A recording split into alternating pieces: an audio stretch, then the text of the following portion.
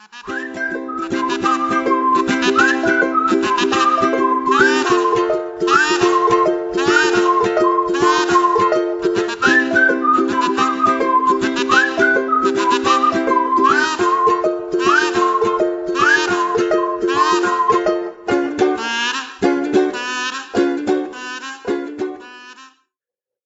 everyone, and welcome to episode 73 of the podcast of Nonsensical Gamers. My name is Matt, and joining me on the cast today, my two stupendous co-hosts as usual. First up, Miss Tiffany B. Hello. And Dan. Ladies. Thank you all for joining us, and I apologize ahead of time. I am a little bit under the weather, which is why I have this very, very masculine voice right now. You gonna give us a ladies? Is that masculine? I think so. I mean, it's more masculine than my normal voice, right? Definitely. It's a little nasally. I apologize. But I've got tea and backup tea and some water. We're going to get through this episode. And I'm not even planning on talking too much because this is our Gen Con 50 recap. Because Dan and Tiff attended Gen Con and they got to play things, see things, and enjoy the sights and sounds of North America's biggest convention. And that's all we are going to be chatting about today. So let's just jump in with a big open question. How is everyone feeling post-Gen Con? I think I've recovered, so that's good. I had to go right back to work, of course. So, Are you back with kids yet? Yeah, we started with kids before Gen Con. So I had 2 days with kids, abandoned them on Friday to a substitute, and then went right back to them on Monday. Yeah. So you are back in the swing of school, Tiff. Yep. Does that hopefully mean board game club at least? It was funny. I had kids on the literal first day of school. Yeah. They should be worried about a lot of things. Board game club shouldn't be one of them, but I definitely had 4 of them stop by to see if we were having it. That's because you're teaching them right, Tiff. Yeah. They have priorities. You have a loyal group of followers. I appreciate this. We are starting, not this coming week, but the week after that. Okay. So, awesome. Yeah. Well, I look forward to hearing about some of those games and some more lovely stories about the school system. Now that I'm out of it, I'm looking forward to reliving it vicariously through you. Yeah. Oh. Dan, how are you doing? How are you feeling? I feel fine. You had an extended Gen Con stay. Well, not extended. You stayed for the full amount compared to Tiff, who went for the weekend. Just a day longer, I guess. Tiff came Thursday. I thought she was coming Friday, and she was like, I'll be there in 3 hours. I was like, it's not Friday. And I guess that was a pleasant surprise. All right. Yeah, that's awesome. It was nice. I had some drama in the morning for my flight. I got to the airport and realized my license wasn't in my wallet for some reason. I don't know why. I found out why later. It was just a little silly error on my part, but it's one of those things like you just assume your license is in your wallet because you don't use I get carded every once in a while, but I don't take it out. So it was kind of weird, but I had a doctor's appointment the week before and I took it out so they could photocopy it and left it in that pair of shorts by accident. So I was in a panic. I had to go home all the way back to my house, which is about an hour from the airport, and grab my passport. I didn't even bother. And while I was on the way home, I was able to, luckily, somebody was out there being awesome, and they dropped their seat on the noon flight. So I was able to get out there by about 2:30. I was originally scheduled for about 10 a.m., but I lost 4 hours, which isn't that big of a deal since nobody was really out there to begin with. And you didn't lose your state-issued identification, which is more important. Yeah, I definitely didn't lose that. Important. 4 hours versus losing your ID. It's a pain to get a new ID. It's Gen Con. Yeah, but it takes about 4 hours to get a new ID, so it's kind of a wash. I gotcha. Plus, I think my ID has a flag on it from a parking ticket or something that it would have taken me like another day and a half probably to resolve with the MBA. So you losing your identity is not the worst thing in the world. No, it's cool. I'm pretty anonymous to begin with. As we kind of walk through Gen Con, everyone recognizes Tiff from her videos. Yeah. And nobody recognizes me. And it's awesome. I love every minute Dan's of it. ID is actually a silhouette with a question mark over the head. To be fair, I don't get recognized that often. One of the people that stopped me was like the uncle of one of my students. It's not like I'm famous. You had a few people stop you, and it's cool. A few. Yeah, that's cool. Plus, and I Dan, like that. People know you Makes by me voice, feel like I'm doing something. which is very interesting. People are standing there playing or sitting there playing a game, and they hear your omnipotence behind them, and they turn and say, "Is that Dan? I hear him." I mean, this voice stays pretty regular if it's sick or not, so it doesn't go much deeper Your or low much higher. dulcet tones, they travel far across the land. It's fair. I love going. I don't know how like a Tom Vassell or anything does that. As much as I love like hanging out with people that we know and like fans of the show, and I'm happy to meet anyone.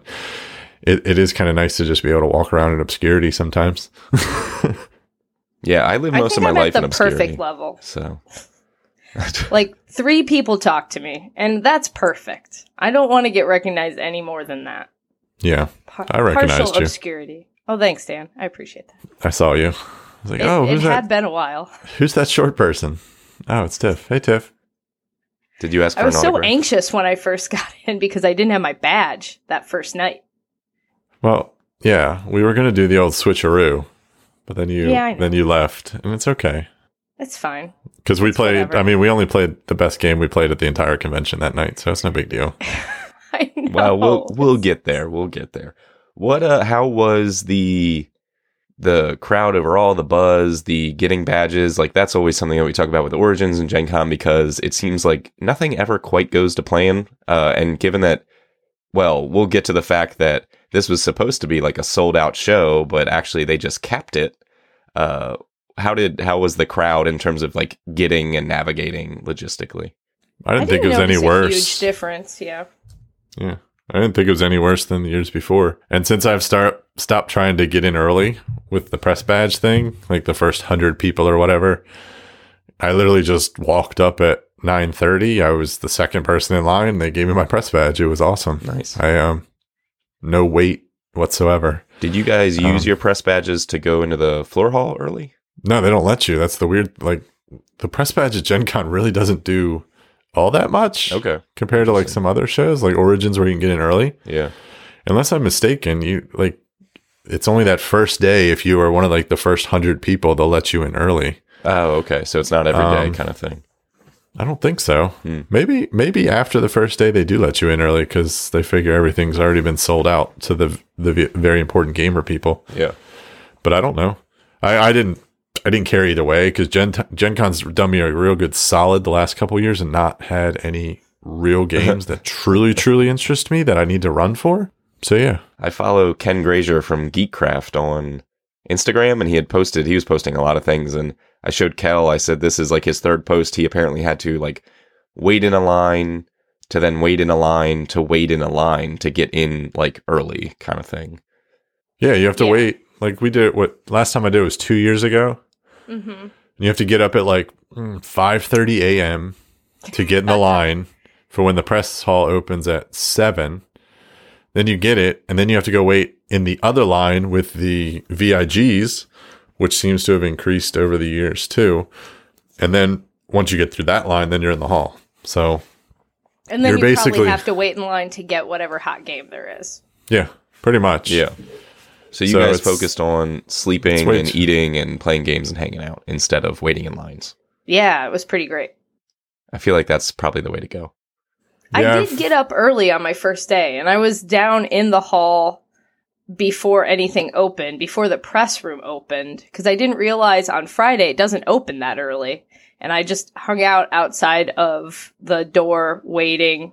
I read It for a while. Nice. And then got my badge. First in line. You know it. And then is the hall even open, or do you just have a badge and now you just go back to bed? Then I just sat around for another hour. Well, no, actually I ran into Patrick Hillier.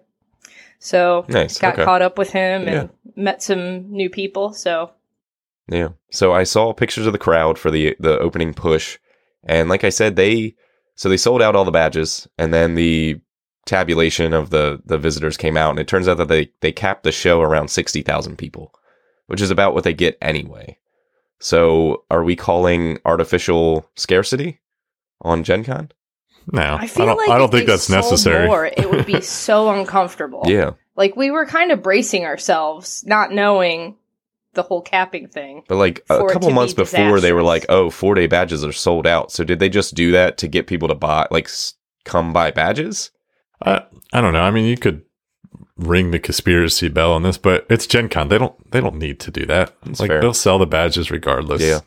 Okay. Like you said, it was like a 3% increase, I think, on total turnstile attendance. So, it's going to be there regardless. I think there's a really good article. Gil Hova had a really good article on breaking down the kind of the attendance and why he thought they did what they did and stuff. And I wish I could remember what he said, because I kind of read it in a sleeping stupor the other night. And I bookmarked it to go back and read again because it was interesting. But yeah, check out his blog if you want his thoughts on it, because I thought what he was saying, again, what I hazily remember was interesting about why they did what they did. Cool. Gil always has great articles, by the way. Just bookmark his blog, everybody. That's probably true. No, I'd agree with that. I wish I could remember what he said, but I'm not gonna do bad radio and sit and look it up here. But go check it out. All right. Well, I guess let's just jump into kind of the sights and sounds. What did you guys see here? You were there. I was not. I might probe you for some of the news things that I was following, but in terms of what you guys did, start spitting some stuff out at me. I just walked around and played games. I didn't do anything fancy or special. I did no events like I always do. How was the hall? How was the new and improved giant vendor hall? Well, it's the same as last year, really. The setup. Yeah. And then they bled into the floor of the stadium with like this museum and some other stuff that they did. I saw the whole gaming library on the field. Yeah, the gaming library was out there and was open 24/7. Which is cool, I guess, if you're out there, kind of thing. Like I don't use Gen Con for that. I usually, there's enough new things that people have bought that you just sit down and play them. So yeah, I mean, it was good. To be honest, I didn't find it any more too crowded than normal. Like as far as walking around, I did my normal. Yeah, I'd rather just sit down and play, but then I got caught up walking around for another hour and a half, and it's one of those things. Like the time flies. I looked at my list of games played. I was like, that's not very many, but it's more than last year, so that's kind of something. So I was going to say I played like at least 3 more times games than I did last year. So you played 3 games? No. I think last year I didn't feel super well last year. Looking back on it, now I recognize that I just didn't feel good while I was there. And this year, I think I played something around 6 or 7 games, so maybe more. 8 games. I mean, the one thing, if you want me to rant about something, that I was starting to get kind of annoyed with was the whole, we have 50 or we have 100 today, and then we'll have 50 or 100 tomorrow, and it's like, come on, like that's starting to get on my nerves. Like people like. Publishers know Gen Con is coming. I don't understand why they're not planning for it. Like you had some booths fully stocked, had everything you want. So let's use Pandasaurus for an example, because I really like the way they run their shop. Yeah. Agreed. They brought like 500 copies of Wasteland. They had a wall of it. It was crazy. And you know what? And it's a hot game. I think it wound up like the number 5 or 6 on the hotness at Gen Con. But you know what? If you wanted Wasteland, you could walk over and buy it without any fuss. My number 1 game, Ex Libris, you had to get up and be the first person in there, wait in line, and see if they had one. And like, it just annoyed me. But then like Renegade brought something like Clank in Space, which is, I don't want to get started. It just, and it's like, this was this big surprise game, and here we're gonna bring. I'm like, ooh, what is this? This is like. They piqued my interest. What is this surprise game? And then they unveiled it, and it was Clank in Space, and like, oh man, talking about going from 6 to midnight and immediately, I guess, I immediately went midnight to 6 real quick, if you know what I'm saying. And I was like, but I was like, in the back of my mind, I was selfishly thinking, I was like, maybe that'll distract all the kind of the casual people, and they'll just be like, oh, another Clank, and they'll grab that, and they'll leave all the Ex Libris for me. But no, Ex Libris was a very popular title. It was gone just as soon as it was, the hall was open. Yeah. And it's like they brought like 300, 400, I don't know. They didn't bring that many copies of it. And I'm like, come on. I understand the whole, like, let's drum up like the marketing and the scarcity kind of thing, like you were saying with the attendance. And like, let's make it so that, people that are coming with just a Friday or a Saturday or a Sunday badge feel like they have a chance at getting some of these games. But, at the same time, what about the people that are committed to coming to your booth every day? And, it's just, that just really irritates me. I wish they would plan better.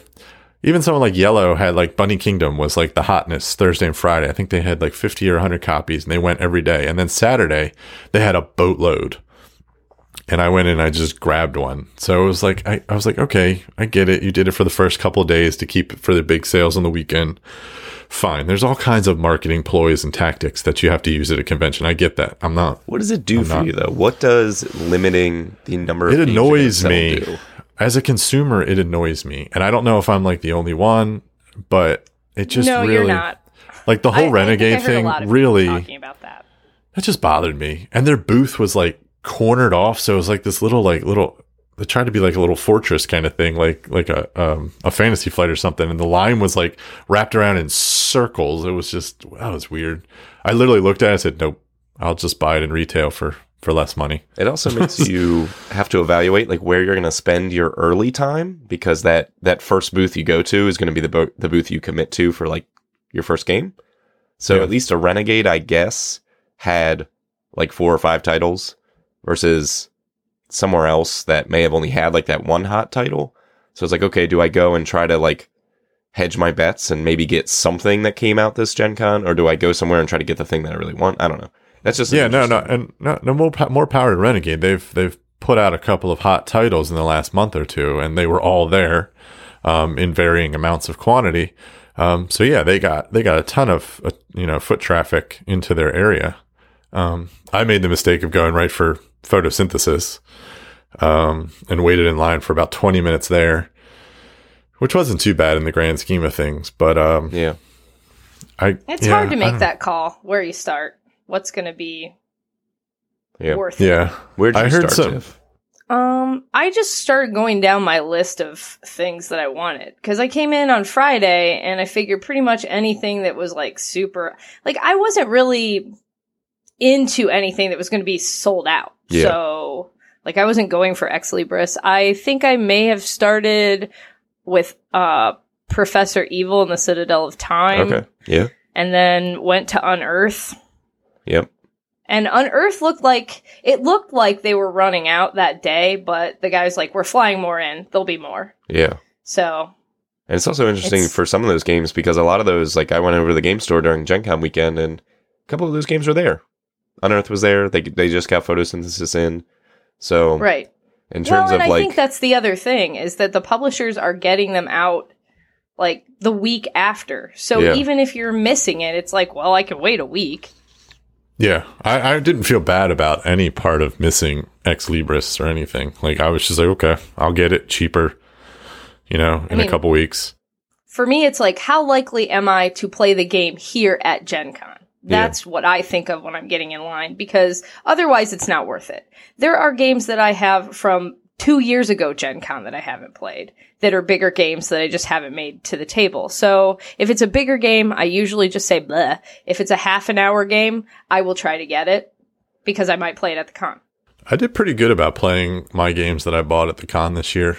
I made that a point, because I wanted to, if I had to offload them, I offload them kind of thing. So none of you walked out with a coffin box of Twilight Imperium 4? I don't even walk by Fantasy Flight. I honestly don't. Is that a thing? I don't think I looked at Fantasy Flight. How do you avoid them? Aren't they like everywhere? Don't you like? It's so big. Accidentally walk through their booth. Well, they're like in the middle. So to be honest, you can avoid them if you want. Like I know I walk up the artist alley on the top, and then on the way back down, I walk down the bottom corridor there. So I see them, but I don't really walk by or through them. Yeah. It's pretty easy to miss a booth. I feel like we were just systematically going aisle by aisle, but you can still miss things pretty easily. Like I had friends that I said I would visit, and I probably walked past their booth like 6 times and just never realized it. Yeah. Well, let's talk about the number of purchases. Did you guys stick to your 7-game limit? Under. Yeah. Yeah, I might have been one under. Yeah. Let me write down. I've kind of forgotten, and I haven't unpacked yet. Need to write it down. But I did come in under. I sold one to Tiff, so she helped me stay under. What did you sell to Tiff? I sold her my climbers. Oh, she wanted it for Board Game Club, and I was like, I can wait for this. Did you get a chance to play it then? I did. I played it twice. How was it? It's good. I don't know that it's the bee's knees like everyone thinks it is, but I thought it was good. I played it at 3-player and 5-player. I would never recommend it at 5-player. It's miserably slow. Like to the point of literally we were just like, all right, let's stop. 3-player was good. I'm not sure I understand the concept of the game. It's not a dexterity game, is it? Well, the rulebook's kind of funky, and we had some trouble. No, it's not really a dexterity game. It's more like an abstract puzzle game. Okay. And I feel like we were playing something wrong, and I kept telling myself, I'm going to go by the booth and have them demo it to me. Yeah. But, yeah, I just... 3-player was much better. And I had been told, don't play it at 4 or 5, because it's probably the least best counts. They say 2 and 3 actually works really well. Yeah. So Tiff was like, I'd like this for Board Game Club. I was like, here, you're driving. This is like less weight in my book bag kind of thing. So, you can take this one and I'll just wait for it to hit retail. Yeah, that's fair. What else? I'm trying to think of some of the hot things that were on your list. Did you go with anything that wasn't on your list? Did you get like drawn in by anything, or was everything pretty much, I know I'm going to buy this. I'm interested in this kind of thing? I stayed pretty on top of my list. Yeah. I didn't buy anything Climbers was not on my list, but so I guess that's the one thing I bought that was not on my list. Oh, and I got Dungeon Fighter expansions. That wasn't on my list because that game is old. But that's a dice rolling game. Yeah, it's a dungeon crawl dice roller, and you use the dice in a dexterity kind of target hitting way. Like close your eyes or behind your back or. Yeah. So on like Sunday when we were looking around, Yellow had them for like $10, and I have 2 expansions that I haven't gotten, and they're like $30 online. So wow, yeah. Score. Okay. Nice. Yeah. Dan, how about you? Did you stay true to the list that we did in our pre-Gen Con episode? Or did something jump out at you and surprise you? I think the only thing I bought that wasn't on my list was Bunny Kingdom. Yeah. Which I don't know anything about. You said that's a Garfield game? It's Richard Garfield. It's a drafting area control kind of game. It's from Yellow. I like drafting, and it's a Richard Garfield, so I figured, you know what, it can't be too bad. But we'll see. It looks relatively interesting. So, all right. So you guys stayed under your limit. Oh, go ahead, Tiff. I just thought of the one that I bought that wasn't on my list. It was on my radar, but it wasn't on my list. It's Snowblind.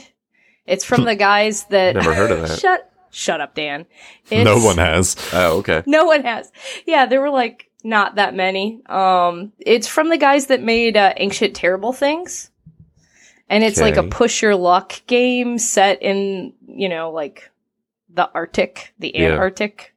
And it had a quote, a Shackleton quote on the box, and I was like, I'm buying this. And have you played it? I haven't unpacked from Gen Con. Okay. I got back on Sunday night and pretty much like sat in a dark room until I fell asleep. And went to work and haven't dealt with any games since then. Well, then I definitely want to hear about how your mysterious impulse buy goes.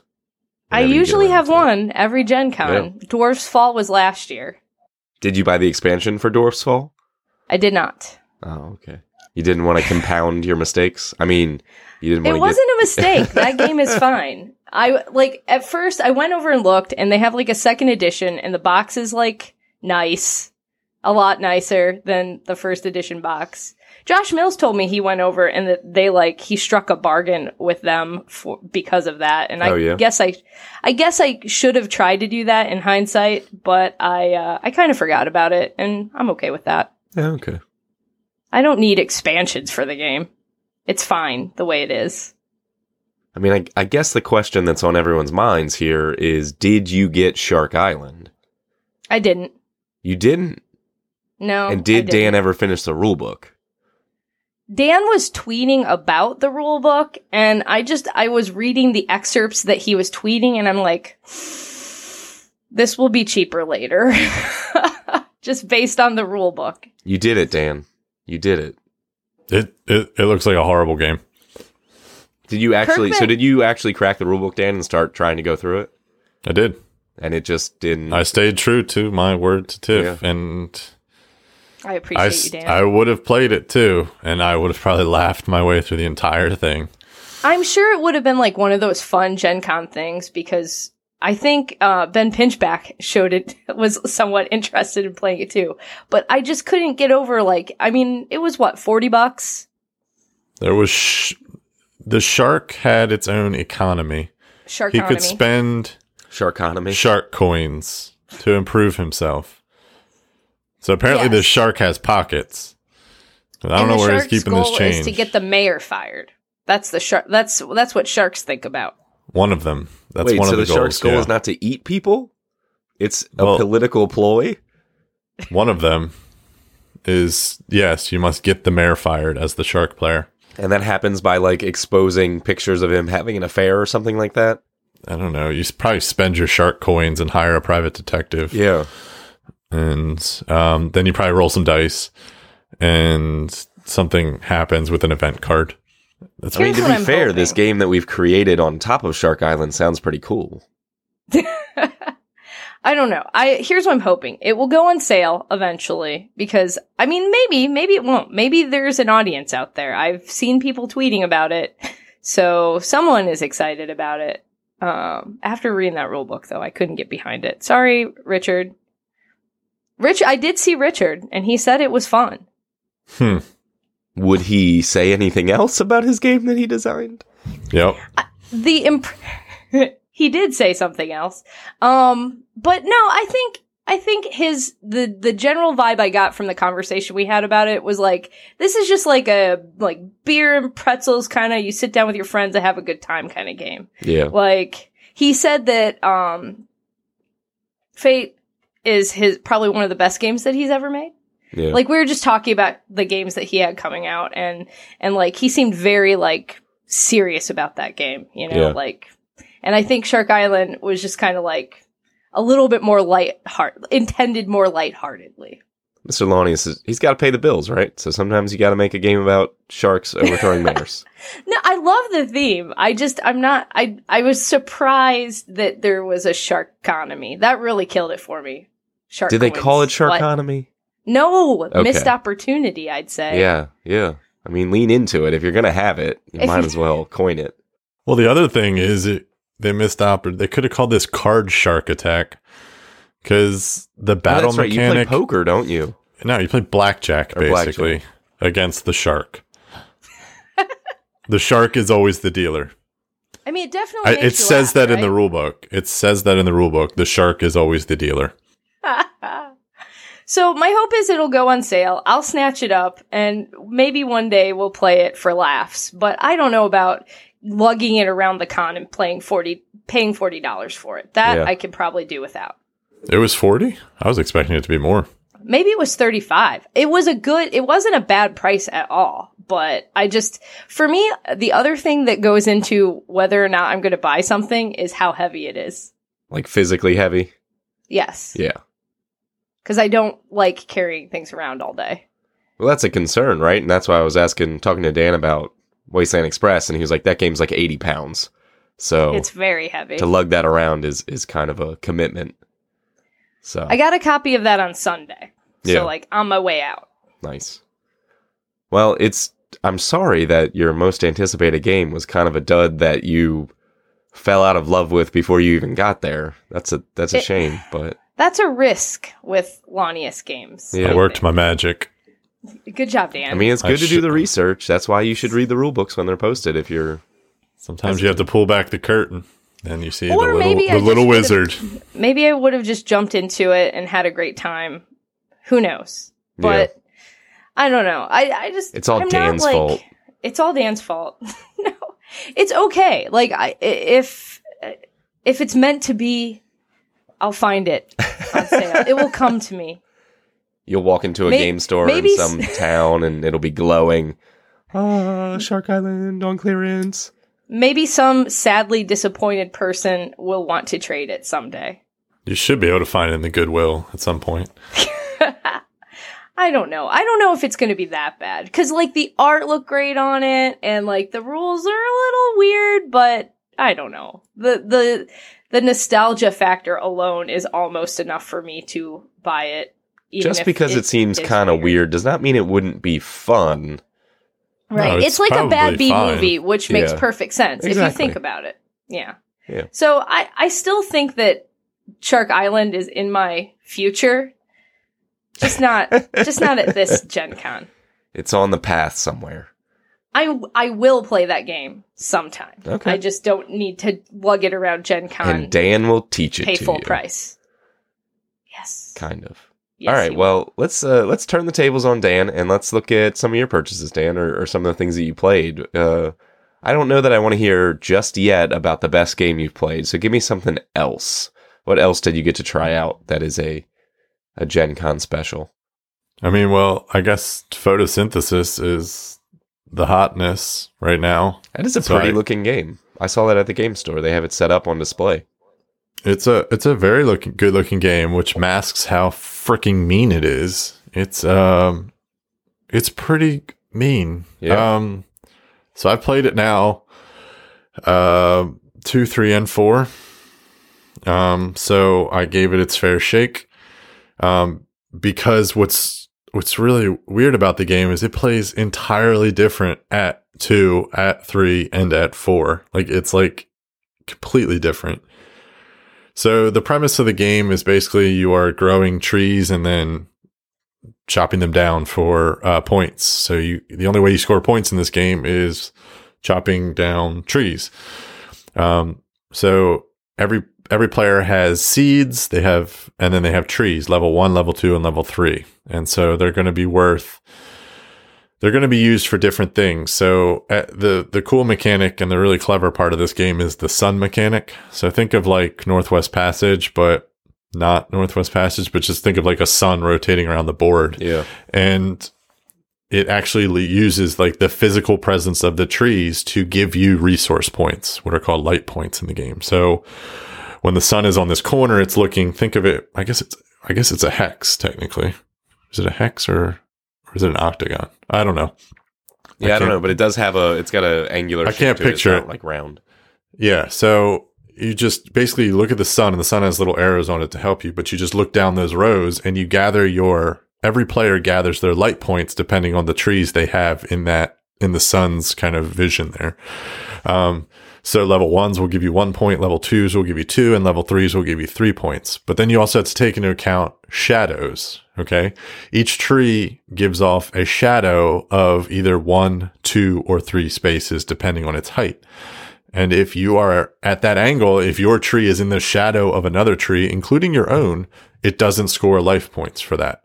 So you can position yourself to, at certain angles of the sun, be in great position to get resource points. And then, in other positions, you're completely blocked out. So you have to, it's kind of interesting how you have to kind of manage it. It's really mind bendy. I'm not going to lie. It's a lot to kind of take in. And the first thing I'll say for this game is I don't agree with this being a family weight game. I just see this, unless you play it with less than 4, I think it's a bit, I don't want to say complex, that's kind but of how Viking on Board was. It was like a little bit too much to be family weight.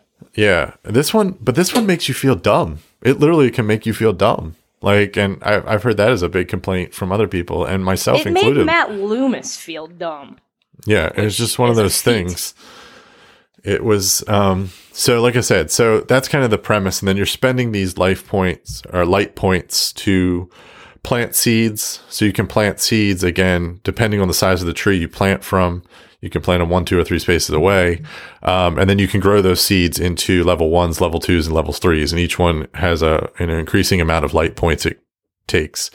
But my biggest gripe is just the game is like growing a tree. The game is slow because everything's incremental. So you have your player board, which has all the trees and stuff on it. And then you've got your active area, which is like to the left of your player board. Only things in your active area can be placed onto the board. So if you wanted to buy something off of your player board to put onto the board, it has to go from your player board to your active area, and then from your active area to the board.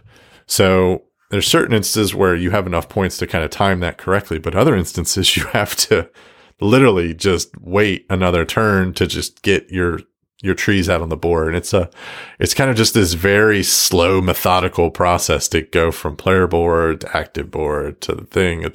But it's very thematic. So I mean, I don't know if that's what they intended, but I think I kind of reasoned it in my head that, yeah, that's super thematic because trees don't grow quickly.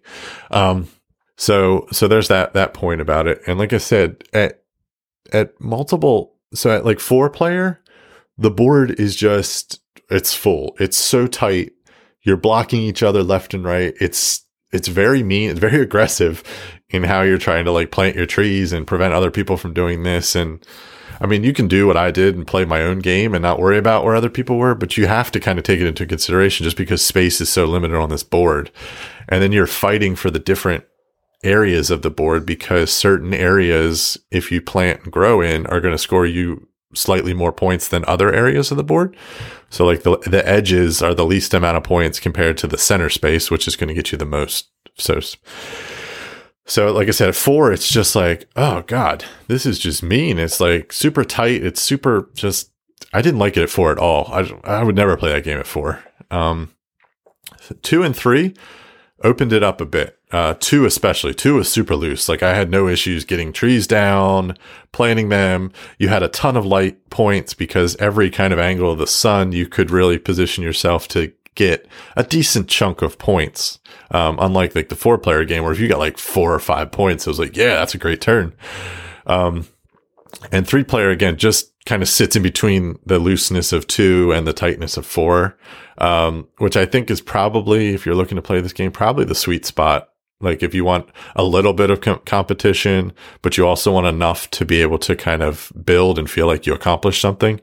I recommend it at 3 players. It works at 2. And like I said, it's loose and there's not much competition. There's a couple of, haha, I blocked you moments, but, 2-player was strictly just a, like get as much down and race to those point tokens kind of thing. And like I said, it came down to me being the first one to cut a tree in that one, because after that we kept pace pretty much the same, but I was able to keep that one extra tree cut down lead, and win the game. So I don't know. Overall, I think it's clever, but flawed. Like I said, it just didn't give me a good vibe. And like the one game I played with a bunch of designers, which was kind of a nightmare because the whole time at 2 a.m. Yeah. So we're talking about the game and we missed a rule because I had to read the rule book at 2 a.m. and it's not a huge rule book, but you know, at 2 a.m, I'm just kind of like my Mountain Dews are wearing off. And anyways, but they were like critiquing the game the entire time and they could probably tell you better what was wrong or what was right about it. I just know for me, I was like, it's not that I didn't like it. I didn't love it. I just felt it to be kind of meh. And like I said, for this to be in a family weight category, I think is a bit rough because it's just like, hey, let's punch each other in the stomach, you know, over and over at 4-player, trying to like scrounge up these trees for light points. Like, feed me, son. You know what I mean? It's like, so I don't know. I can't recommend it as a buy. It's a try first for me. I've actually sold my copy since, but like I said, I gave it its fair shake. I wanted to see how it played at 2, 3, and 4 because I had this strange feeling that 4-player wasn't the same experience as like 2-player, for instance, just because of the game doesn't scale in any way, really. There's no like shrinking of the board for 2-player. There's no less trees. There's nothing. The only thing you do in a 2-player versus a 4-player is you take out one stack of 3 tiles that, you know, for the scoring. That's it. So it's, like I said, it's just super loose. And once I kind of, you know, it is what it is. It's a try before you buy. I can't recommend it. Beautiful production. I'll end it on a positive note for Photosynthesis. It's a beautiful production. For $40, there's a lot in that box, a lot of cardboard. The table presence is phenomenal. The artwork on the actual trees themselves is beautiful. It's got little creatures on each of the trees and stuff like that. They put a lot of attention to detail into it. So, Yeah, and like I said, the sun mechanic, super clever. Actually, and even the shading and it was very thematic. It was a heavily thematic game.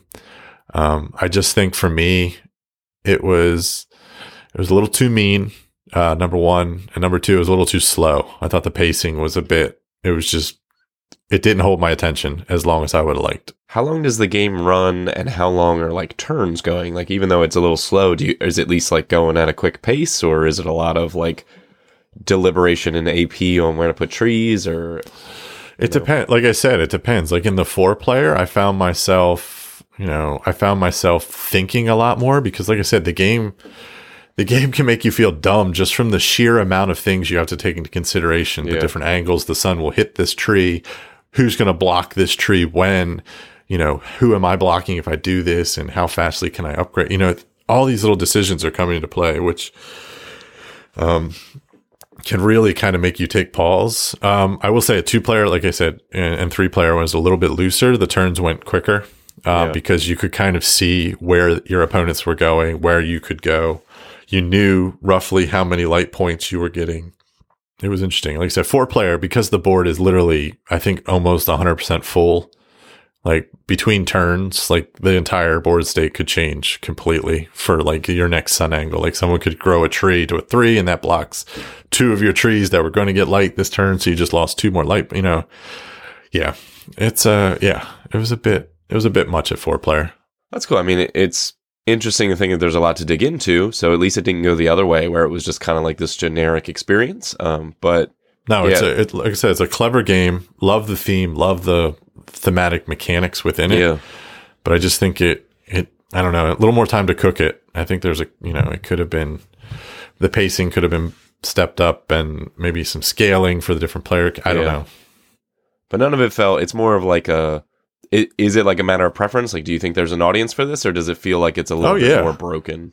Oh yeah. We had people come up where I played and say, "Oh man, I loved this game when I played it yesterday," and stuff like that, which is cool. I don't think it's broken in any way. The game works, and the game works fine. It's just finding the right fit for, like, I'm okay with this level of interaction, and I'm okay with this thinkiness, and okay. So cool. I mean, it can be direct. So if I'm gonna drop this 3-point tree in front of your 2 and your 1 and your other 1. So you're not going to get any light from these trees next turn. You know what I mean? So it's like, and that completely just derails what you maybe were trying to do. So it can be quite direct in its interaction. Interesting. At the 3 and the 4-player.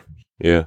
Well, that's one of the 2 or 3 tree games that we've all been staring at. So we'll have to see how, just play Arboretum if you want the tree game. That game Arboretum, is perfect. You got Petrichor, you got a couple of different things to compare it to. In terms of thematic tree experiences. Arboretum, really still the best. Still the king. Is after. It's thematic tree experiences. So what else was hot? What'd you pick up? What'd you play? What were you into? What did you like? Was there anything that, like, you were like, this is cool, even if it wasn't your favorite thing? Like, what's solid out there? Tiff. We played some games together. Why don't we pick one? Yeah. How about some games? How about Professor Evil? This is unheard of for our show. You played that twice. I did play it twice. And a Gen Con first, I taught it. Yeah, you taught it. I was super impressed. Professor Evil in the Citadel of Time. Oh, okay. Sorry. Yeah, I want to hear about that. I heard. And I must admit, she had a great teacher the hour before when she played it. It's true. So that she was able to. It's funny because I was teaching the rules, and I'm like, I don't actually know if this is a rule. Because I've never read the rule book. I love that when people are like, can I do this? And I'm like, I don't know. Dan taught me this 3 weeks ago, so I'm trusting his teach for my teach. Right.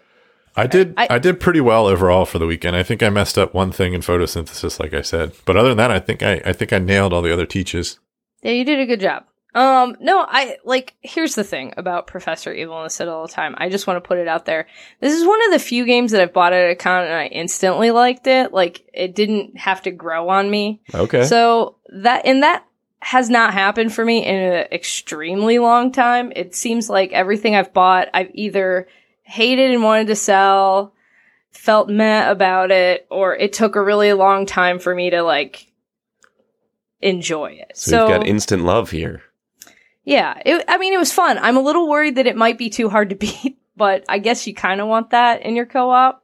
Yeah. I'm afraid that you can never get any better at it than from play to play. But we'll talk about that.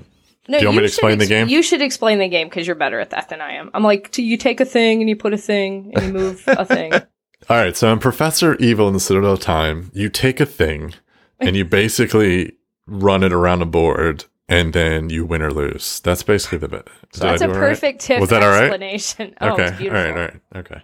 No, so I Professor just forget Evil, what things are called. That's all. That's fair. So off the bat, let's start. This is from FunForge, Professor Evil in the Citadel of Time. This is, I think, through Passport. In North America. Beautiful production. Art by Baboon. I don't know what his name is, but he does a lot of yellow work, and it's really pretty. The board is striking. It's got a very just rich kind of presence about it. In a cartoony way, which is cool. So I really like the presentation of this game. It's really nice. Off the bat, though, I'm not gonna lie. I thought this was a game about time travel, and it has nothing to do with time travel. Oh, really? I did too. I mean, it's tied into the theme, but no. You're not traveling in time. It's just a way. Time is heavily involved in this game. It's just not in the manner I thought it was initially. So it's just kind of, I don't know if that was in the marketing of the game or just my kind of preconceived notions about hearing, Citadel of Time, which is an awesome name. So basically in this game, it's a cooperative game, 1 to 4 player or 2 to 4 players, I guess. I don't know if you can solo this. Maybe you can. I don't ever look at that. So, most co-op games, you can contrive a solo mode. You would get pummeled in solo regardless. Yeah. But, so in this game, you're basically going to win by collecting 4 treasures from the professor. So you're in the professor's mansion, and you're basically kind of scurrying around the mansion, opening doors, turning on and off traps, and kind of puzzling out how you can steal 4 treasures from his mansion before he saves 4 of his treasures from being stolen and locks them up in his vault, kind of thing. So mechanically, it's super simple. Each player has their own asynchronous player. You have a player card that has, a power on the back of it, which isn't active at the start, but you also have a deck of 6 cards, and each card in this deck is unique, and each player's cards are unique to their character. So each character has kind of a theming around what they do. Some person can control the time, other person can unlock gears, or, another person can control the switches, all kinds of stuff. So on your turn, simple as that, you're going to draw 2 of these cards, and you're going to play 3 actions from the 4 actions available, which are move, unlock a door, flip a switch, or collect a treasure. Simple as that. And then at the end of your turn, you're going to roll these professor dice. And these professor dice are basically the game's automation of the professor and how the board moves as such. Those cards that I mentioned, the 2 cards that you pick, it's kind of a small, not deck building element, but so you get to pick 1 from those 2, and you can play at any point during your turn before or after one of your 3 actions. And then they go to the bottom of the pile, and next turn you'll pick 2 more. So you've got these 6 kind of unique powers that you can use, one of them every turn, which is kind of neat in its own right. But yeah, like I mentioned, you're literally just moving around the thing, flipping on these switches, and then collecting these treasures. And on the treasures, there's a number of symbols on it, and those symbols correspond to the different traps that the professor has laid out around the mansion. And in order to collect that treasure, all of those traps that are shown must be flipped in the off position, so turned off in the mansion. Once they are, you can go in and collect them. Again, like I mentioned before, you have to collect 4 of them to win the game, okay? So the thing that, it's not my biggest problem, but the reason it's so hard is because it's so hard to plan for anything because that dice roll at the end of your turn. So there's 3 different dice. There's one that moves the professor, or moves the clock. There's another one that's a color one, which basically drives where the professor moves, or the treasure clock that moves. And then the last one is the actual movement of the clock marker. So the big clock in the center of the board is set up in that each treasure, depending on how hard it is, gives you a number of clock spaces to complete it. So think of a big clock, 12 spaces for each of the hours. You've got a time marker, which is kind of like think of it as like a round marker in a way, but not so much. And then you've got 3 different discs. So at any point, there's 3 treasures in the castle. You've got a red, a blue, and a green. And again, so if you pull out a treasure that says 30 on it, you're basically going to take that marker, so say it was the green treasure, and you're going to put it 30 incremental time spaces from the current time marker. So if the black time marker is on the 12, you'll put the green marker on the 6, right? And if that time marker ever crosses or touches the green marker before you collect it, the professor locks it away and you lose it. Okay. So that's how he gains his 4 treasures. For me, the mechanic of flipping the switches on and collecting the treasures in conjunction with the clock, super slick. I really like that mechanic is enjoyable. It puts a very fun and clever puzzle on the table in front of you. For me, though, like I mentioned at kind of the start, is I don't know that you can ever really get better at this game because you're so beholden to those dice. And I've played this 4 times now, I think, 3 or 4. The last 2 times I've played it have come down to, okay, we roll the dice. Either the professor wins or we win. It all came down to like 2 symbols on the dice being rolled. And both times the professor rolled what he needed and we lost the game. So it's like, we have always put ourselves in position to be in a winning position. But again, we're so beholden to the dice roll that it was like, I guess. And I guess in one way you could say it gives you that stand up roll, but in the other way, it's like, we lost the game again. Yeah. And we have to, we do it all again. And it's the same puzzle over and over, which it's not to say it's a bad puzzle. Like I said, I really enjoyed puzzle. it. I don't know that it's the same. Yeah. And there's, the way your player powers come out and the way they interact with the other players, depending on the characters. There's 5 characters total in the game. So in a 4-player game, you're going to pick 4 of them. For me, there's one character in the game, Leroy Johnson. I don't think you should ever play without this guy. He's just that good. He allows you to flip switches off in the castle that you might not be able to get to, and he's just, for me, I found him to be crucial. And I was joking the last time we played. I was like, it's like they designed Leroy Johnson, and then they're like, crap, we have to come up with 4 other people. And then they just did these. Like, there's this one called I played with as the Mistress of Randomness. And her role is she basically has all these cards that you gamble. So if you roll, I played with her. Did you play with her? I played with her when I taught it to while you were going and playing or whatever. She's fun. Like if you're, you want to just kind of gamble, but like, depending on how good you roll dice, like it's like, oh, that just lost us the game because the professor moved twice kind of thing. So it's fun to like gamble. I got into it when I played it. They're like, fine, let's, who gives a crap? Let's do this. When you're gambling with her, is it a incremental benefit or is there potentially a negative? No, there's 2 positives and a negative. Okay. Yeah.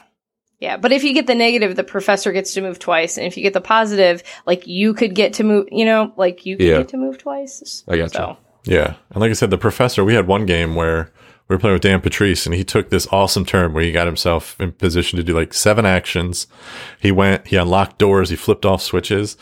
And then when the professor moves into a room, he locks any he locks any doors that are open and he flips on any switches in that room. Like, when did I leave that off?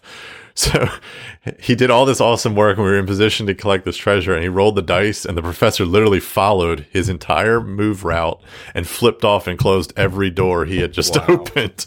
And it was it was funny. Like we got a huge laugh at it, but at the same time it was like super demoralizing. Yeah. That just lost us the game. And it took away any sense of, cleverness that Dan may have probably felt having had that moment of, I'm going to do this. I'm going to combo this. And it was like this great feeling. And then it just completely wiped it. So the game is not hard. I don't think that's uncommon either because it also happened in the game that I played without you. And I kept getting kicked out too by the professor. Yeah. And if he ends in a room with you, unless you have Leroy Johnson's special power where he can't kick you out of the thing, again, another amazing power that Leroy Johnson can move into the room with the professor and not be kicked out.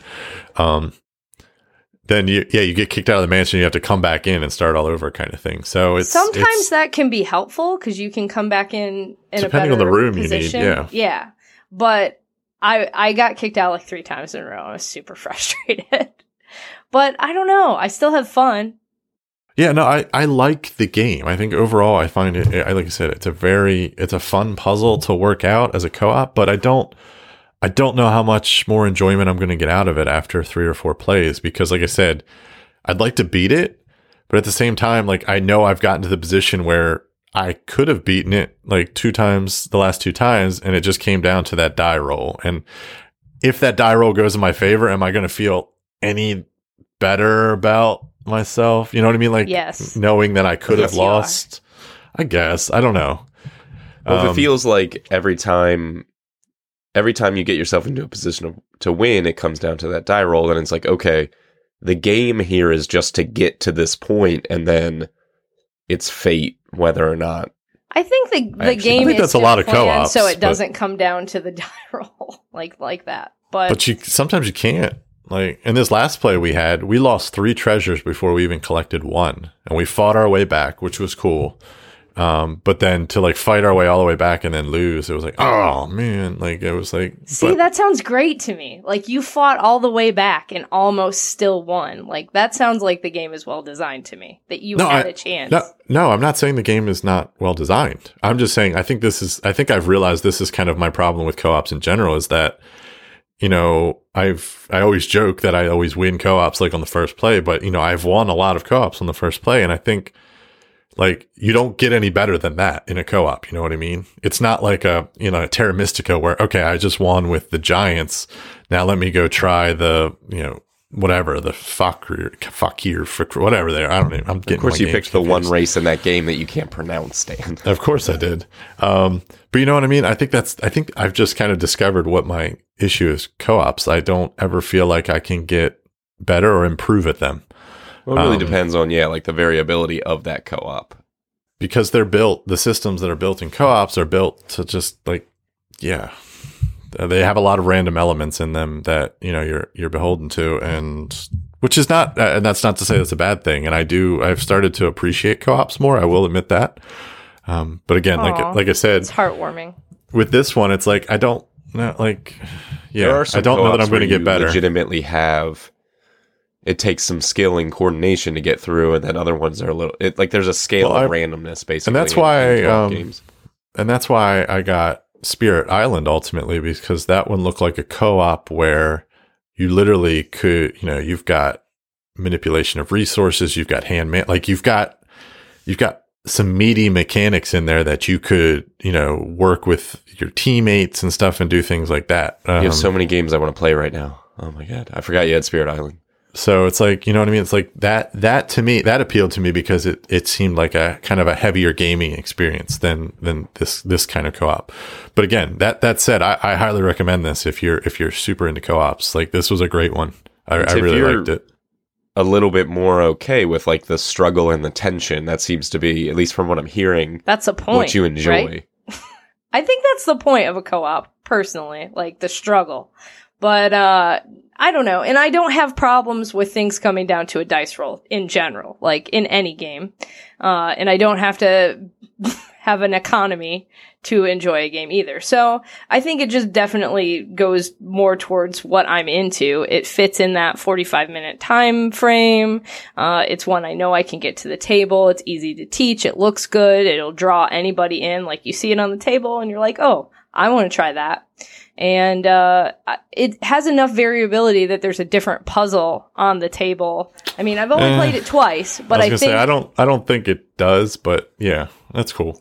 Well, you've played it 3 times, and you also don't really like co-ops. No, so but it's not even about. I can appreciate a good design, and I think that just because you have the different decks, I mean, the powers here and there are interesting, but it doesn't. The game itself is the same. I just think the game that I played after you was vastly different than the game I played with you. So, well, I mean, you did play with not as amazing gamers as the ones you played the time before. Sorry, Sheree. I'm just kidding. I don't even know who you played with the second time. It was the Phoenix Covenant guys. Oh, okay, cool. Nice. They're good guys. I feel like I owed them. Yeah. But the time before it, you played with me, Riddle, and Newman. I mean, that's some brain power, Tiff. That sounds like a gripe session. It's a lot of really super annoying brain power. Yep. Love you guys. No, it was fine. I had fun. We didn't do anything annoying. No. Captain Criticism in the Citadel of Time. No, it was fun. I had fun with you guys. I had fun with the other team.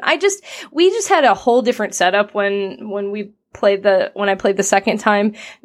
Just the way it worked out, it was completely different. So I don't know. Like, maybe after 4 plays, I'll hate the game, but I doubt it. I don't hate the game. I don't hate it. I'm not saying you hate the game. I don't need to play it that much more. That's all I'm saying. Because it sounds like there could potentially be like a diminishing return kind of deal. Not that you'll turn on the game and hate it, but that you might not get as much out as you get. I highly recommend it. I think what I'm saying is Dan is predisposed to get bored of it, and I'm not. That's fair. I think you two are very different gamers. Yeah, I'd agree with that.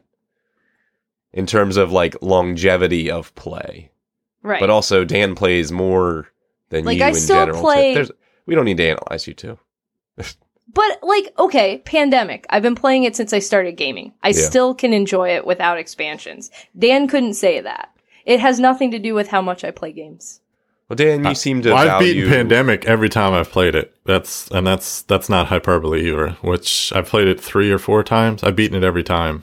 And you seem to enjoy exploring the systems of a game, and once you've kind of seen them, it's like, all right, let's see what's next. Well, that's the thing. Like, once you beat a co-op, for me, it's like, okay, I'm not going to do any better than that kind of thing. It's not like there's like in a Euro game, it's like, okay, I scored 100 points. Now I need to get 140 because I know that's possible kind of thing. Let me figure out a different strategy, a different tact to that. Like a co-op is super tactical, which is fine. And like I said, once you've beaten it, for me, it's just like, okay, I've reached the top. I've had my Rocky moment. Maybe that's why Andor is interesting, because it's challenging. Like it's not easy to solve. And I love Ghost Story. Like I find Ghost Stories to be quite enjoyable, because that one just kicks me in the balls all the time. And it's like, I like that puzzle of that one because I think I've only beaten that maybe once. Yeah. It's a challenging game. So no, I'm going to probably keep playing The Professor. I'll play it until I beat it, but I think I'm on the cusp. Yeah. So, well, it's good that you guys found something you enjoyed and got to play it together. What was this the game that you referenced in terms of like the best game that you played, or what was that? What's the big reveal? I didn't get to play that one. Oh. Yeah. So we just had a glowing review. Let's bring people back down to earth a little bit here. Give me something else. Give me the realness, Dan. Let's talk about Unearth, Tiff. Yeah, so after hearing about Unearth, just even the minuscule amount that you guys tweeted about it, I was like, nope, I'm not going to do it. Talk about do you want it? Meh. I'll give it to you for a discount. I don't know that I do. Well, here, see if you can convince me into wanting it. I don't know. I think it's fine. I don't know if I would enjoy it more playing. I will try it with my board game group because they're a little bit more casual than the people I play with at Gen Con. And sometimes when you know that everyone at the table isn't analyzing every mechanism, you can enjoy a game a little bit more. That same thing goes for Board Game Club. Like I love playing with gamers. I love playing with designers, but it's a totally different experience than when you play with kids or you play with someone who's not concerned with whether the game is broken or not. Just let me live in my blind bliss, please. To break the game. Yeah. Here's the thing. I wasn't actively doing anything. That was my biggest problem with the games. I wasn't thinking about it. But you're sitting there thinking about it. Like, I know that you are and that you can't help it. Bull. No, the thing was, I call bull on that. Here. The thing was, the game didn't hold my attention enough to even think about it. I was looking around the Hyatt. I was looking at like what other people were playing. Well, what day was that? Turn? We were also real tired. Like I fell Saturday asleep morning during your rules explanation. It was Saturday morning. Yeah. All right. So Unearth is the new Brotherwise game. We've talked about it like 1,000 times because it's very pretty. It's got this like Monument Valley. What's that? Like 3/4 isometric? Not isometric. It's Monument Valley. It's basically all it is. It's very pretty, but it turns out that mechanically it's a little simplistic. It's very simplistic. Yes. And I would say it is a casual family game. I think that's where it sits. Which fits in the Boss Monster world. That's their claim I like to fame. It better than Boss Monster. I'll say that. Yeah, it's better than Boss Monster. Well, no, I don't know. I like Boss Monster better, the theme, I think. Okay. Does this have a theme? Like a real theme? No. I know it's got an aesthetic. You're reclaiming lost ruins and building wonders, Dan. Of course it has a theme. But all you do on your turn is like, put something down and pick something up? On your turn, you literally roll a die, you have a couple you of roll different 5 dice. No, you don't. You And roll one. I thought you No, remember you roll one and you pick where you place it and you roll one. All right. And that was my other thing. Yeah. So and yes, you have a choice of your 5. And there's a D8 and there's a D4. So you have a choice. Yeah, because if you roll a 1, 2, or 3, so you pick a spot. There's these little ruins out on the board, or they're not even ruins. They're like location. I don't know what they're called. They're ruins. Are the ruins the ones you collect?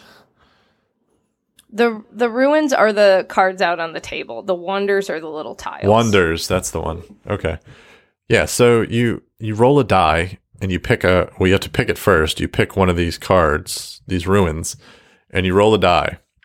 If you roll a 1, 2, or 3, you collect one of the resource hexes that's on that card, which is one of like 4 different colors or something like that. Red, black, yellow, and blue, I think were the colors. If there's none on there, you draw randomly from a bag. If you roll higher, you just put your die on there. Each card has a break value.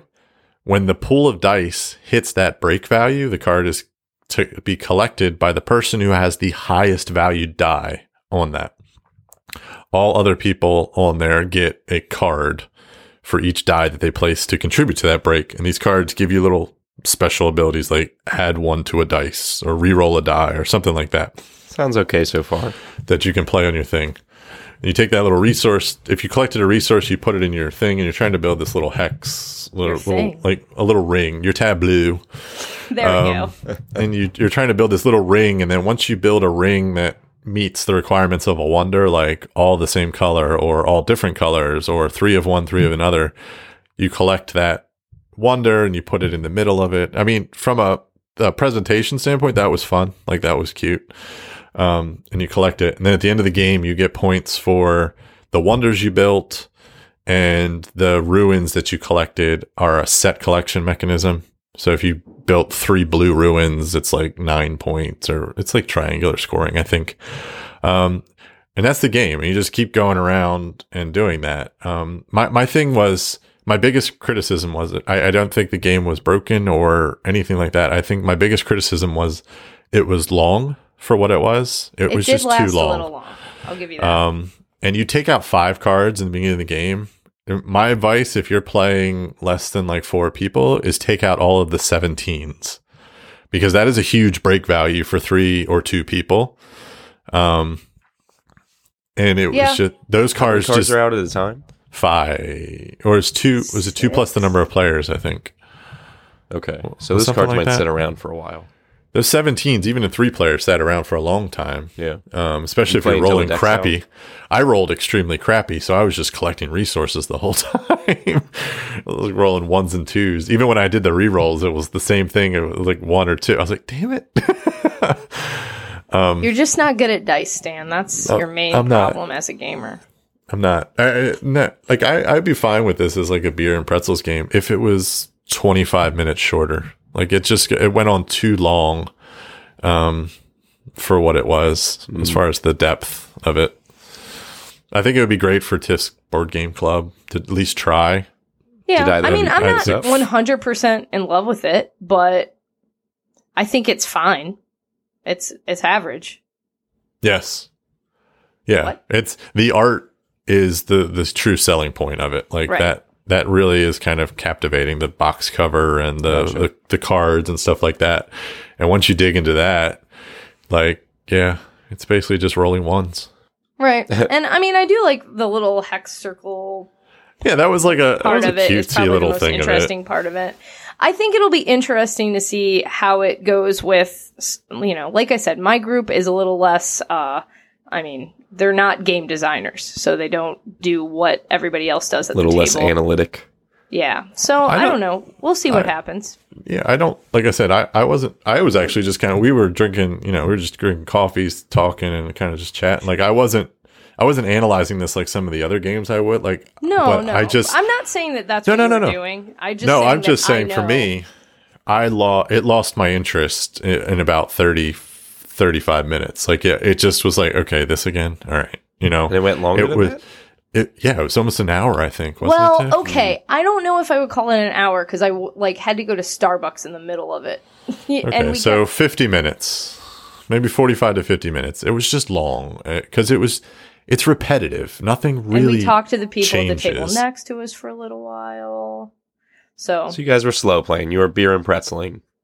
Totally. I feel like it took us longer than that when you think about it, because we sat there almost until 4 o'clock. You kind of had to re-explain the rules to me because I fell asleep. So, that's how uninteresting the rules were. How do you think I felt reading we've them? talked about this before. Like at the con, when I'm sleep deprived, there's just something magical about Dan's voice. Like I need to have him, like instead of a white noise machine, I need just Dan reading to me. Because it puts me out. You just got to listen to the podcast. His voice is so soothing. Like, you shouldn't listen to our podcast while driving if you're like me. Because it's so nice. It just puts me right out. So, we will release an album of Dan reading rulebooks. Well, the other problem was, for me anyway, probably not for you guys, but I didn't eat much for lunch that day because we were planning on going to Buca di Beppo. We do that every Gen Con. And I ate a cupcake for lunch in anticipation of a mountain of pasta. And by then I was out of energy and I was really hungry. Those quick burning sugars, Tiff. You got to go for something a little bit. Some handful of cashews or something. I hadn't yet had my Matt Riddle recommended disappointing cupcake of the con, because this is another thing that always happens at every Gen Con. He's like, Tiff, this is the best cupcake I've ever had. And then I try it and I'm like, it's a cupcake. But maybe you just don't like cupcakes, Tiff. I don't like cupcakes in general, but I had a good cupcake. It was good. It was key lime. It was delicious. And they served them in cups this year, which I think really helps. So they were actual cupcakes. It was in an actual cup. But nice. I digress. My point is it was maybe not the right occasion. I don't know. I was just tired. I wasn't playing fast. You could probably pick up the pace. But you did pick this up, right, Tiff? So you own this? I have it, and I'm going to play it some more to see what's going on. I'm hosting a game day next week. Yeah, I think for what I paid for it, I'm not disappointed. I'm not too upset. About it being a little meh. I gotcha. I'll give it another chance. Okay. Yeah, I'm interested to play it, but after hearing you guys talk about, and then actually when I was in the game store, I cracked open the rulebook and they tried to do a little sales pitch, and I was like, I think I know enough about it, and I'm not really interested. And they were like, oh, okay. Aww. I was like, because I could read the summary, and it's like, okay, you're gonna place this die, and it sounds like what Dan was saying. If you don't roll well, you don't get interest. The game doesn't progress. Well, to the game's credit, you could go the way that I went and just collect those resource tiles, or you could try and collect the sets, or you could try there's a couple different ways you could score. So to the game's credit, it did kind of provide an avenue for people who roll poorly, but it just the whole one die at a time, it was just meh. Well, and when you roll, when you're the worst dice on the card or whatever, you do get all those cheaty cards. You get those little cheaty cards, which and I don't know that some of them were good, some of them were them not. As much as I know. I've kind of forgot about some of mine. I used my whole hand because that's all I kept getting, and I used them, but they weren't all that. It was add one. You know what I mean? They weren't all that. Some exciting. of them let you choose. You could roll your die and then choose what card you get to put it on, which is a good one.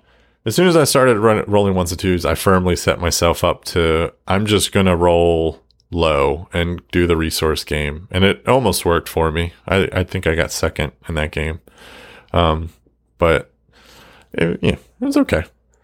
I have no desire to play it anymore, but I could see it being more of a casual gamer family thing for some people. A lot of people were excited about it. I don't know if they had played it yet. It just looks good. But yeah. I don't know that people were excited about it because of the gameplay. Because the gameplay is sort of vanilla, set collection, resource collection. But I don't know.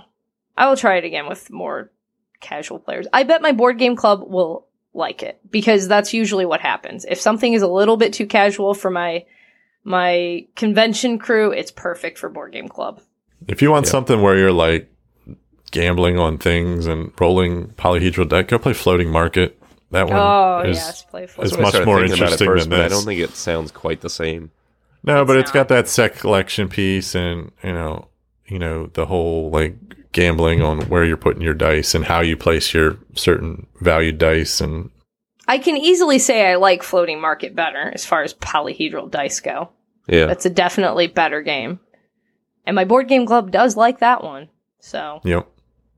It's a good one. Well, I do want to hear more about what you guys have been playing, but I also was wondering about some of the things that, like, were buzzing around. I mean, there were a lot of games there. I saw, like, some people playing Dragonfire. Did that pique your interest, Dan, because of the Shadowrun system? Nope. There was... purely on that dumb name. I'm sorry. Yeah. The game that I did not know existed was Merlin, which is a Feld game from Queen Games. It's just there in prototype form. Okay. Yeah, we looked at it. It looks like a Feld. Okay. There was Ex Libris, like we talked about, photosynthesis. I'm just looking through some of the things. Wasteland Express seemed to do very well. Fantasy Flight had a bunch of announcements. They announced, like, Sid Meier's The New Civilization thingy a couple days before. While they were there, their big thing that they're coming out now is Star Wars miniatures game, like a ground battle thing. Does that pique your interest, Dan? You've dabbled in like Infinity and stuff. Does having a Stormtrooper army excite you? Maybe. I mean, if I'm getting back into miniatures, I'm going back to Malifaux. That one's the best for me. Like, I don't know. Yeah. I got you. I'm trying to think of what else. Like Clank in Space, you kind of already reiterate, like, this was their big secret announcement, and then they were like, hey, it's got a modular board, and it's got 3 exclamation points, and it's the same game, but in space and not compatible with what you already own. So that seemed a little anticlimactic. But they also announced the Overlight world. Did you guys see anything about that? Nope. So it turns out, and Dan, this will be close to you. So Overlight is a Renegade property. They're creating a new universe, and the first release in it will be an RPG that is actually written by George and Paul from our game store. They've developed the world and written the RPG that Renegade will be releasing. Nice. So that's pretty cool. And then I'm trying to think of what else. There was the Fireball Island announcement. Does that get anybody jazzed? I'm kind of excited about it. I want to see what they do to make it more of a game. Yeah, I was going to say, how do you make that a game? Because it's a toy. Yeah. I mean, we had it when we were kids at my house, and we never played the game. You just rolled the fireballs down the thing. Yeah. So I'm wondering what they'll do to add to it to make it more like a game. Yeah. That was... People were saying, like, oh, they've got supposedly... They're going to release their new titles that they're doing for the next year, Restoration Games, that is, and they better have Fireball Island. And then they announced it, and everyone went crazy, and then everyone was like, what? Why are we excited about this again? But, I mean, it's cool. It's nostalgic. It's not nostalgic for me because I was born a little bit later than Fireball Island, but I know that it holds a special place in people's hearts. But, like, Restoration Games, get on the Grape Escape or something. Like, I want to replay that. Grape Escape. But... Give me a hero sorry, quest. I had another. What were you saying? Get a hero quest going. Fireball Island, like Tiff said, like, how are you going to make that a game? And I think the reason people like it and it's so nostalgic is because of just what it is and what you got to do with it when you were a kid. Like, yeah, I don't know. Like, I guess, I mean, I'm excited to see what they do. But when you were a kid, were like that. Like, I have Pizza Party in a shadow box up in my game room because that was like one of the first games that I ever played that I was like, this is so awesome. And I literally played it once, like as an adult, and it's like matching. It's just, it had cool components. That's always sucked us in from the beginning of time. I was 5 years old and I was like, these components are sweet.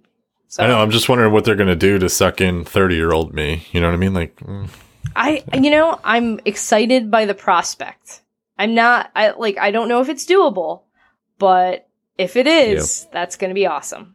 That was not the only Marvel related game because I forget the exact title of it, but I think it was Pandasaurus has it is amusement park game coming out where you build an amusement park and roll marbles through it. It's got loop-de-loops and all kinds of crazy stuff. Yep.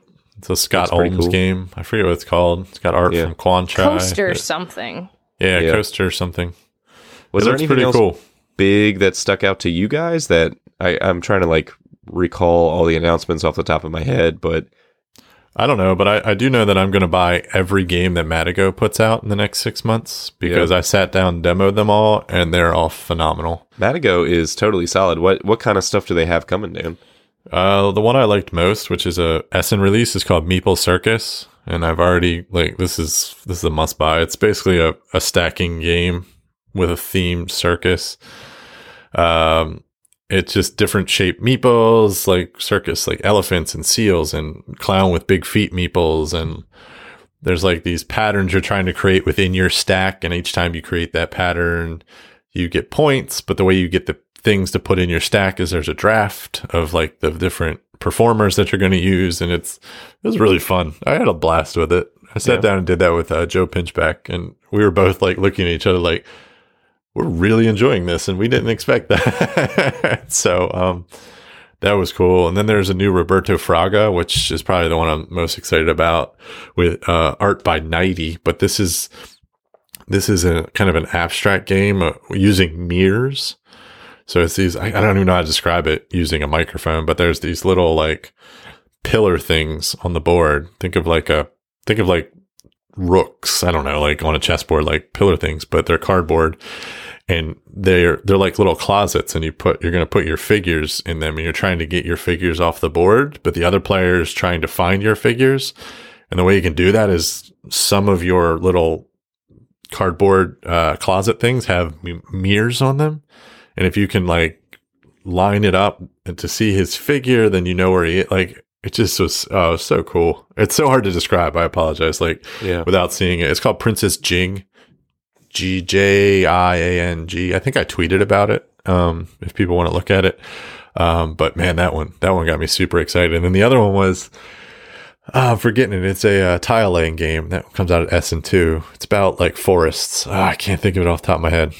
That's going to kill me. But man, all three of those were really good. Kudos to Madigo. They always seem to do good work. I mean, all their games are pretty solid. They've always got good production value. They tend to be not hard to get, but like they don't quite come out over here. I feel like they are kind of hard to get your hands on. I don't know. I honestly don't know. I've never had trouble. So yeah. They also had Barony on display, which is one of my favorite games. I love that game. Underrated, man. Underrated. Yeah, I don't know why that. Even the guy at Madigo was saying, I was telling him, I was like, that's one of my favorite games. He goes, yeah, I don't understand why it hasn't gotten more attention, because it's really good. I was like, I know, it's really good. I preach about it. So, Dan, did you buy the Kama Sutra game? I did. It's got balloons, and it's got a deck of cards with a bunch of naked people on it in really cute cartoony form. I mean, the object of the game is just to like break the balloon using the cards assigned text. I'm going to keep it G-rated. So I don't think I'll ever play it, but I just kind of got it as a joke for Elsa. Gotcha. Okay. And then I don't want to reveal or trample on the game that you thought was kind of best of the con, but I'm looking through kind of some of the things you saw. You got to see the Batman Conan thing. Man, I'm so glad I sold my Conan, because this thing looks ridiculous. I had to change my shorts after I saw that game. Yeah. I was so excited. It looks so pretty. They had a great display.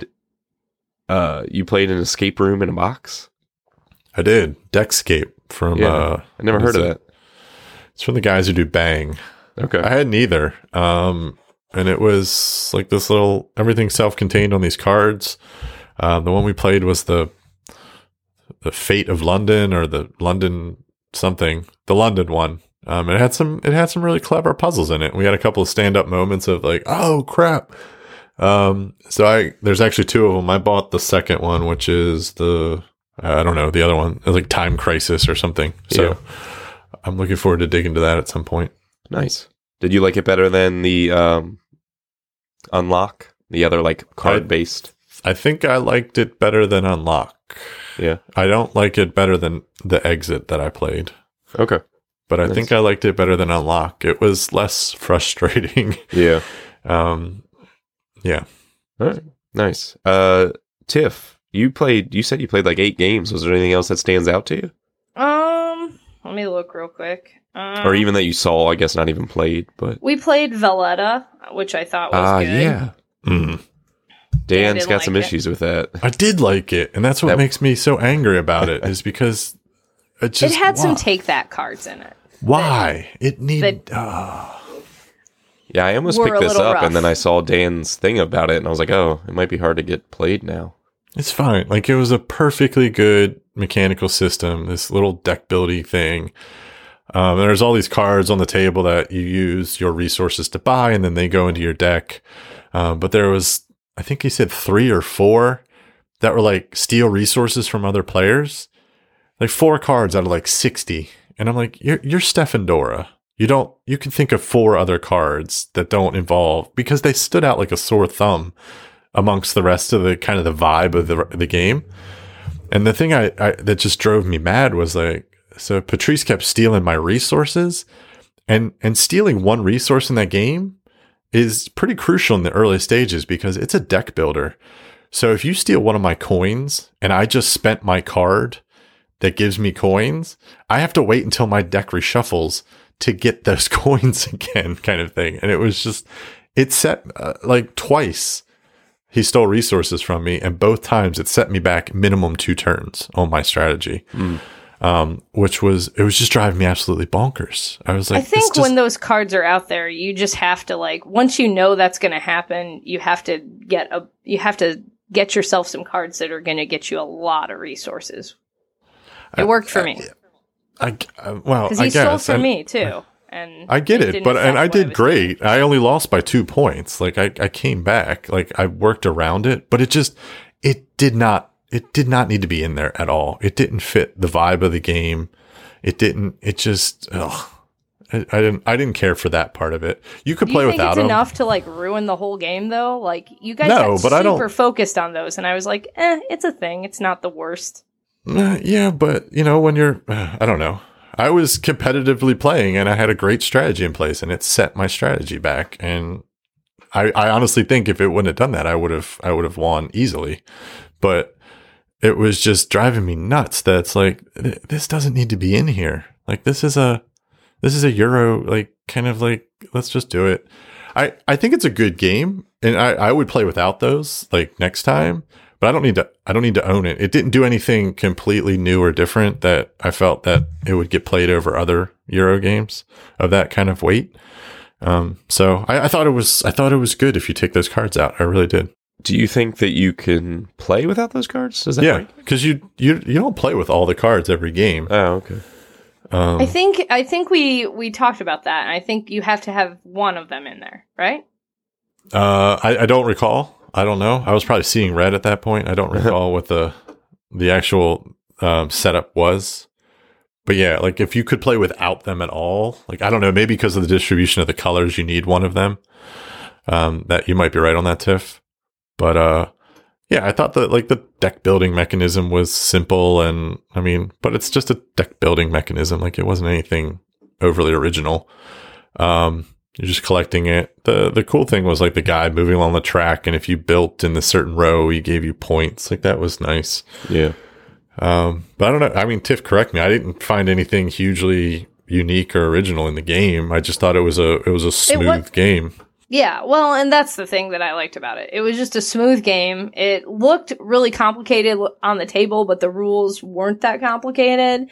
And yeah, it was nice. I enjoyed it. I would have loved if those were regular size cards. It was really obnoxious at the beginning of the game. You'd need the hugest table in the history of the world to play the game if they were all regular. Yeah, or just cut down some columns or something. I don't know, but like it was really annoying. Hands. I don't mind the tiny. Well, no, I don't mind. I don't mind holding them. It was reading them like across the table. It was really tough to read for me. Sure. Across the table because they were so small. So first couple plays, once you're learning it was kind of like, oh god. And there's so many of them. What was there, like 60 or something on the table? Like, I was like, and some of them had some overlap or were the same, but. It was like, oh god, there's so many out here to choose from. It was kind of information overload kind of thing. I liked it though. I enjoyed it. I would play it again. I don't need to own it though. I don't see it breaking through my other kind of things. If I'm going to play a deck buildery thing, I'm going to play like a Rococo or something. True. All right. Well, let's cap it off with Dan's best game? I mean, like, we live to hear Dan's opinions on what he likes in this world. So, what was the best thing you played, Dan? Whistle Stop. Which is, I was telling Dan this yesterday, Tiff. I don't know if you remember, but we covered this in like a news episode. I'm pretty sure we have a soundbite of Dan like dismissing this game. Not like I did. He was like, I don't see why this game needs to exist. I do, but you know, to be honest, I dismiss a lot of Bezier games immediately because I just don't. Yeah, I'm not a big fan of that company, but that's a different story. I'm not either. So let's hear like why is this game cool? So this is designed by is it Rich Caputo? I guess it is. Caputo, I think is his last name. It's the guy who did what's that tile laying game from Stronghold? Veluspa. Yeah, he designed that. He designed something else that I'm forgetting off the top of my head. So this is a kind of a train. This is a train game basically, and you've got these tiles. So it sets out. You set up this framed board. And you set up like there's a predefined setup for some of the things they're randomized, but you're basically trying to gain the most points by delivering goods and collecting stock. So it's a very simplified train game. And I think that's what really appealed to me because I got that pickup and delivery feel and I got the stock market feel like kind of just in this super simplified package. So basically every turn, there's two types of kind of resources you can spend to take actions and you can take up to four actions on your turn. You've got coal and you've got whistles. Hence the whistle stop kind of thing. So coal will allow you to move your train forward and or up and down in the same column. So the way the board kind of lines up, the hexes go in kind of columns, so to speak. And then a whistle will allow you to move one or two spaces in any direction kind of thing. So if you want to go backwards to another depot or something, you need the whistles. And they're a little bit more scarce, so you've got to kind of collect them and use them sparingly. Coal is your kind of major resource. Every turn you're going to get 2 coal minimum, and then you can save and build up for bigger turns, etc. But the cool thing is, so you have a hand of 3 tiles that have like varying track kind of things, and then there's these little train stops along the way that you can collect resources at in different colors, and then you've got like special tiles. So these are like either cities or like depots where you can gain more resources or whistles or coal. And then the cities, when you land on a city, you have to pay the resource cost to that city to gain points and take a stock. And if you land on that thing and you don't have the resources, you take a penalty of a certain amount of points. So it's not that big of a deal because most of the time you're not going to land on a city if you can't pay for it. You're just going to try and work your way around it. But the cool thing was, so you have these tiles in your hand, and as your train kind of progresses left, you know, you're going to hit like the edge of the setup tiles, and then you can add a tile to that track so that you can maneuver your train that way. And you get 4 in the 4-player game. You got 4 trains. I think it scales based on the number of players. So what was kind of neat was like you could have 2 trains up at the top, like running around collecting your resources, and the 2 trains at the bottom are collecting you maybe some more coal or delivering to cities.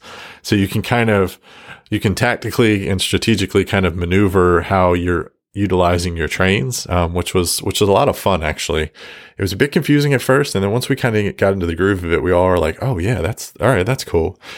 And then once a train gets all the way to the end, so you can send them all the way to the left, and in the last column of the board, there's these like bonus tiles, and they're basically glorified cities. So you have to turn in a couple more resources, but you'll get like 20 points for doing this, or you'll get, you know, something much bigger. But that train then goes out of the game, and you get to put him up on this resource chart, and he collects you some bonus resources, but then you only have 3 to work with. So it's a really interesting dynamic of timing when you're sending your trains, you know, off the board versus when you need them to utilize for resource collection and things like that. So, but the spending the coal and spending the super simple, just resource management system, action taking select, system. I liked it. It's just really smooth game. And like I said, it was relatively quick. I think we played 4 players in a little over an hour. And that was with, you know, learning it and kind of getting the feel for it. But once we got into the groove, I think we were all, and it was super close at the end. I think we, except for myself, I boned up. And speaking of games, you can kind of improve on, like we talked about earlier. Like after my last turn, I said, "Crap." And they're like, "What?" I was like, "I could have done this, this, and this," and it was a net 25 points I missed out on, which is massive. When I think I only scored 120. You know what I mean? Like it was huge. So I finished last, but I know why I finished last, and those guys were up there. I think TC passed Joe Pinchback by like 4 points on the last turn, and then Ben was right behind those guys. So it was really close. I think we all enjoyed it. I know I'll just speak for myself, but I really enjoyed it. I thought it was good. I'm looking forward to playing it. And, rumor from people I talked to at the convention was it scales really well. So I'm looking forward. It plays up to 5. So I'm looking forward to seeing this again. Yeah, I really want to try this. You picked this up, right? I did. Yeah, Awesome. It sold out at the convention. It was one of the few games that sold out. Yeah, it's getting some good buzz. I'm seeing it pop up on the feeds that I follow and things like that. So, and Tiff, you didn't get to play this? No. But does it, does this endorsement ring true for you? Does this bring it to your attention? Or are you kind of like, train games? I don't know. Variety? I have enough stuff that I need to get played before I even think about Whistle Stop. So I don't know. I'm just like in a realistic place with it. Like I'm not going to go out and buy it. Yeah. I'm glad they all enjoyed it, and if I get a chance to play it, I definitely wouldn't say no, but I need to get my other stuff played first. Yeah, I gotcha.